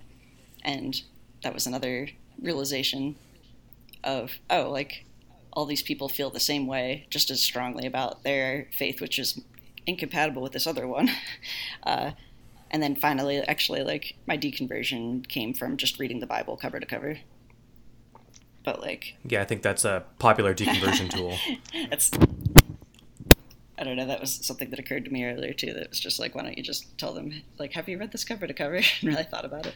But yeah, I don't know. I mean, there's a lot more foreskin talk than you would guess, you know, having never opened the book. So much bullshit that the Bible talks about. Like, I remember slogging through the parts of the Old Testament that was just like talking about animal sacrifice. How to build altars, sacrifice exactly. Pages, how to build an altar pages, to sacrifice pages. an animal. And it was like the most like boring detail about like it can't have one black hair on it. It must be pure. Like it can't have had any brothers, and it needed to have the, you know, then you have to hold the head in this particular way and face this direction, spin around 3 times and hop on 1 foot and spit behind your left shoulder, and then it's just like on and on and on and on. I was like, there's no way God or like any like immortal being or whatever wrote this. Like, and if this you is had so been specific to that like Bronze Age desert society that cared about things like goats. And if you had been in a Christian forum at the time and said, hey, you know, I'm having some doubt about my faith, like with all this weird goat talk, would you have felt preyed upon and violated if someone PM'd you like, hey, yeah, I think you're right to have those doubts? I think even if like, I'm trying to imagine like from the other side, because I would have felt like I'd finally found a kindred soul, someone who was actually willing to talk about the thing that everyone else in my community is saying, shut up, you must not talk about this. And, you know, it'd be nice to have someone there to be like, oh, thank God, there's another sane person here. Sure. Even if I wasn't convinced by their arguments, it would be nice to have someone who acknowledges that these are issues and just be able to finally speak my mind without feeling like I was about to get destroyed by my community. Yeah, like even the whole like PMing them sympathy over their pain is the important part of that. Like, I think that if I'm trying to like put myself back in my head, but of course like forums didn't exist, but when I was like, thinking about all this, if someone who was Muslim had PM'd me sympathy about my pain and then also said like, and here's like what I believe and why I believe it, and like, you know, with epistemic honesty, I would have been like, thank you for telling me that. Like, maybe that doesn't change my opinion, but like, yeah, I don't know. I gotta say, when you're deep in a Christian community and that is your identity and that is everyone you know, it is incredibly lonely to be like the only person in the universe that has doubts. Yeah. And it really sucks. And like one of the best things about getting online when I was a kid was that I finally discovered there were other people like me out there. And that was fucking huge. Mm-hmm. And so this is just an unvarnished good in every way. It's good for the person. It's good for society. I mean, Ayla's doing God's work, in short. Yeah, it's kind of funny coming on the tail end of us sort of... I felt a little bit bad when we were talking... We weren't really talking shit on, like, the skeptic community, but I kind of cringed a little bit after I said it's a stepping stone. Because I don't want to say that the skeptic community or the atheist community is not as important as the rationalist community, or that they're like... uh, less enlightened or something like that. Right. It is very important. We were talking about being able to falsify hypotheses. Like, a lot of the important work that science has done is falsifying a lot of hypotheses. Even if, like, the answer ends up being, I don't know, there's still a lot of things that the answer is, I don't know.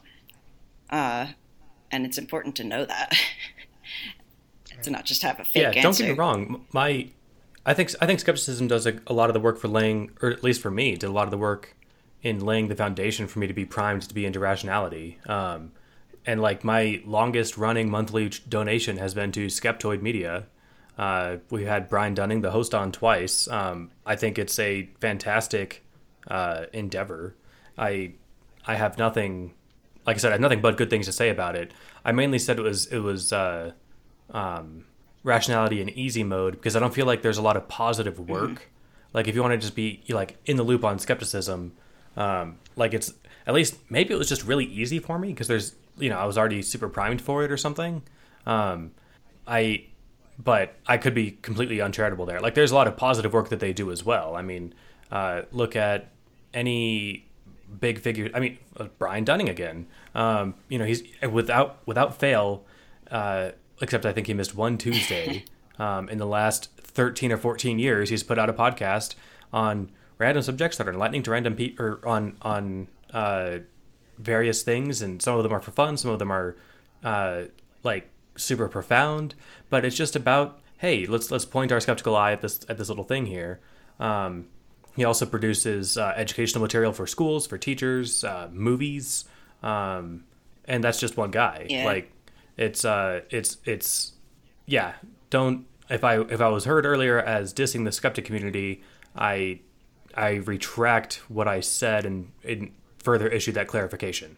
Yeah, I love the skeptic community. It was really important for me, like especially during the time period when I got really into it. It was right after my two best friends died, and I was like working almost full time and also commuting to college and living at my parents' house and pretty isolated. And it was just like, for a while I just was really like only sort of listening to skeptic podcasts, like watching Christopher Hitchens do debates on YouTube and reading Richard Dawkins books, and it felt like, oh, at least like here's something that I can feel pretty solid about in my life.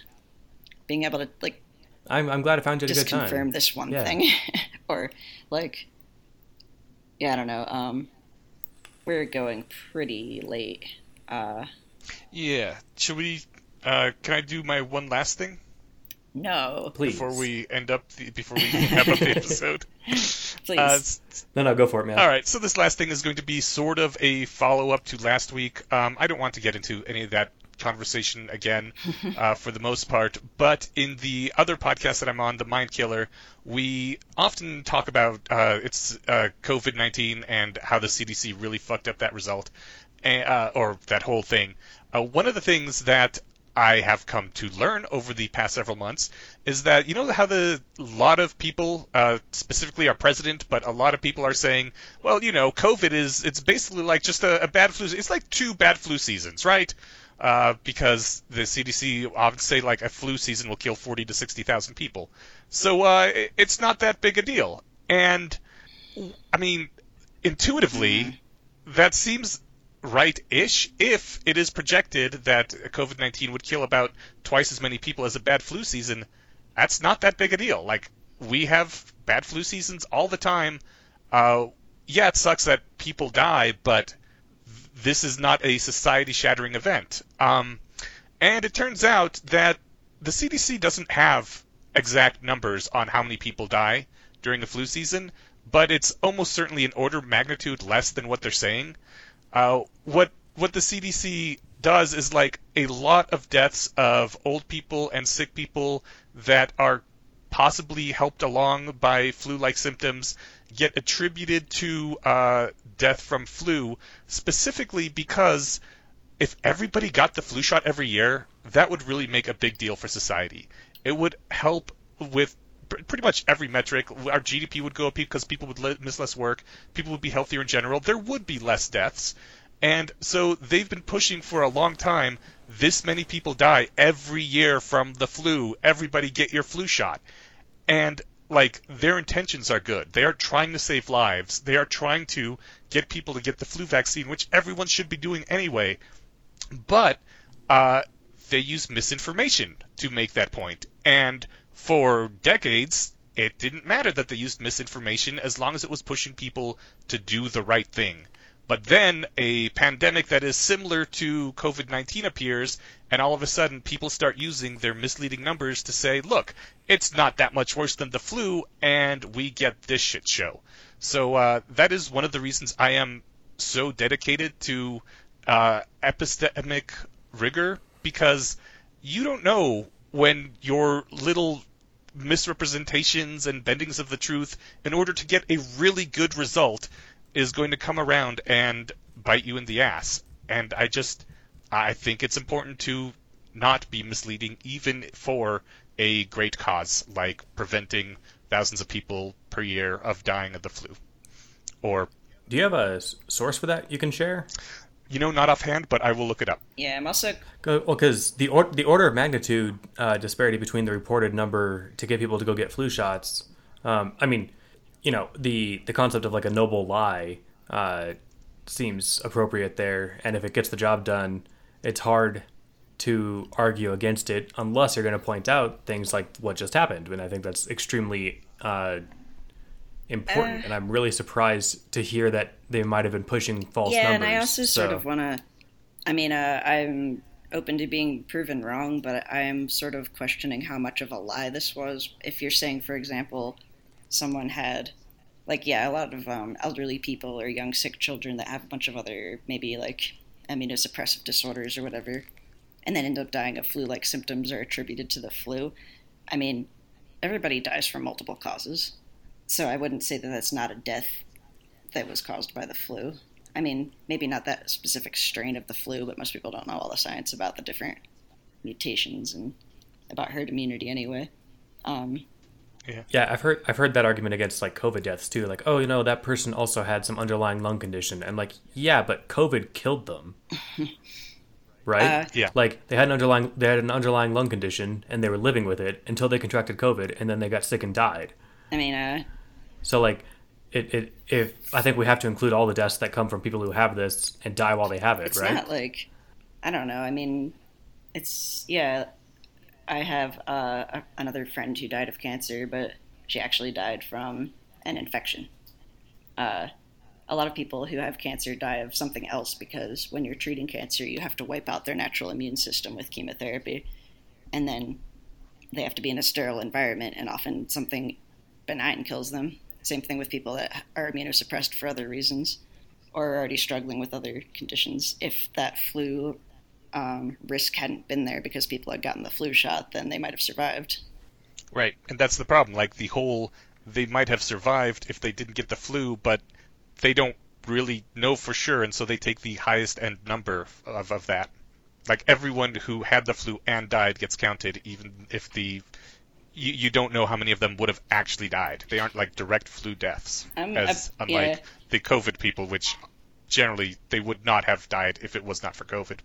I want to talk about this more, but it coming right on the end of the episode, maybe I don't know. Maybe I also insisted that we record on a. Well. Yeah, well, we can table it for now. I also insisted that we record on a weeknight so that I can get the stuff ahead of time for editing purposes and all this and that. So.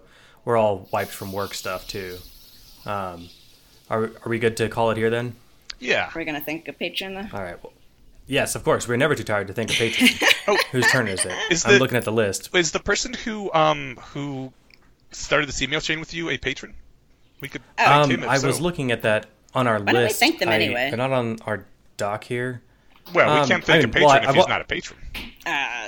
Well, no. I was going to...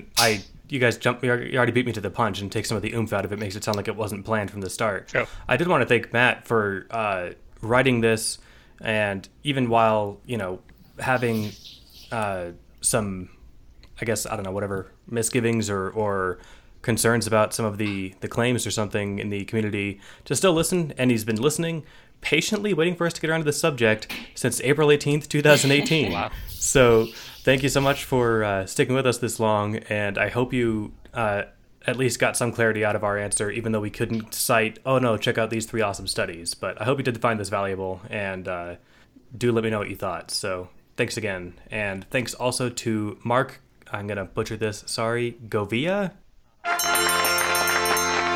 Your support keeps this podcast alive, keeps the lights on, lets Jace buy a headset so that we can record comfortably at a distance during the plague. And it means a lot, so thank you so much. And if it's Govia or Jovia, sorry if I butchered it. One of those is wrong. At least one of those is wrong. You're great. Confetti. Thank you. I'm making confetti hands, and I'm aiming them at my computer screen. But anyway, and you aren't just making us happy. You are also making everyone else who listens to this podcast happy, because we can keep bringing it to them because of your support. So a lot of people are thankful for your support right now. That's a really good point. Oh, I like that. Yeah, and so yeah, Matt, the original question asker, I also wanted to kind of shout out to you for having those doubts.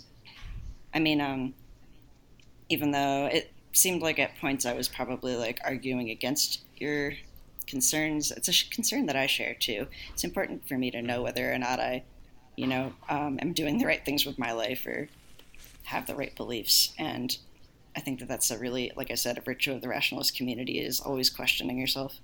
Well put. And I forgot to mention that, actually, that the question, I thought of that when I first read his most recent email. It's like, you realize that questioning things is a rationalist virtue.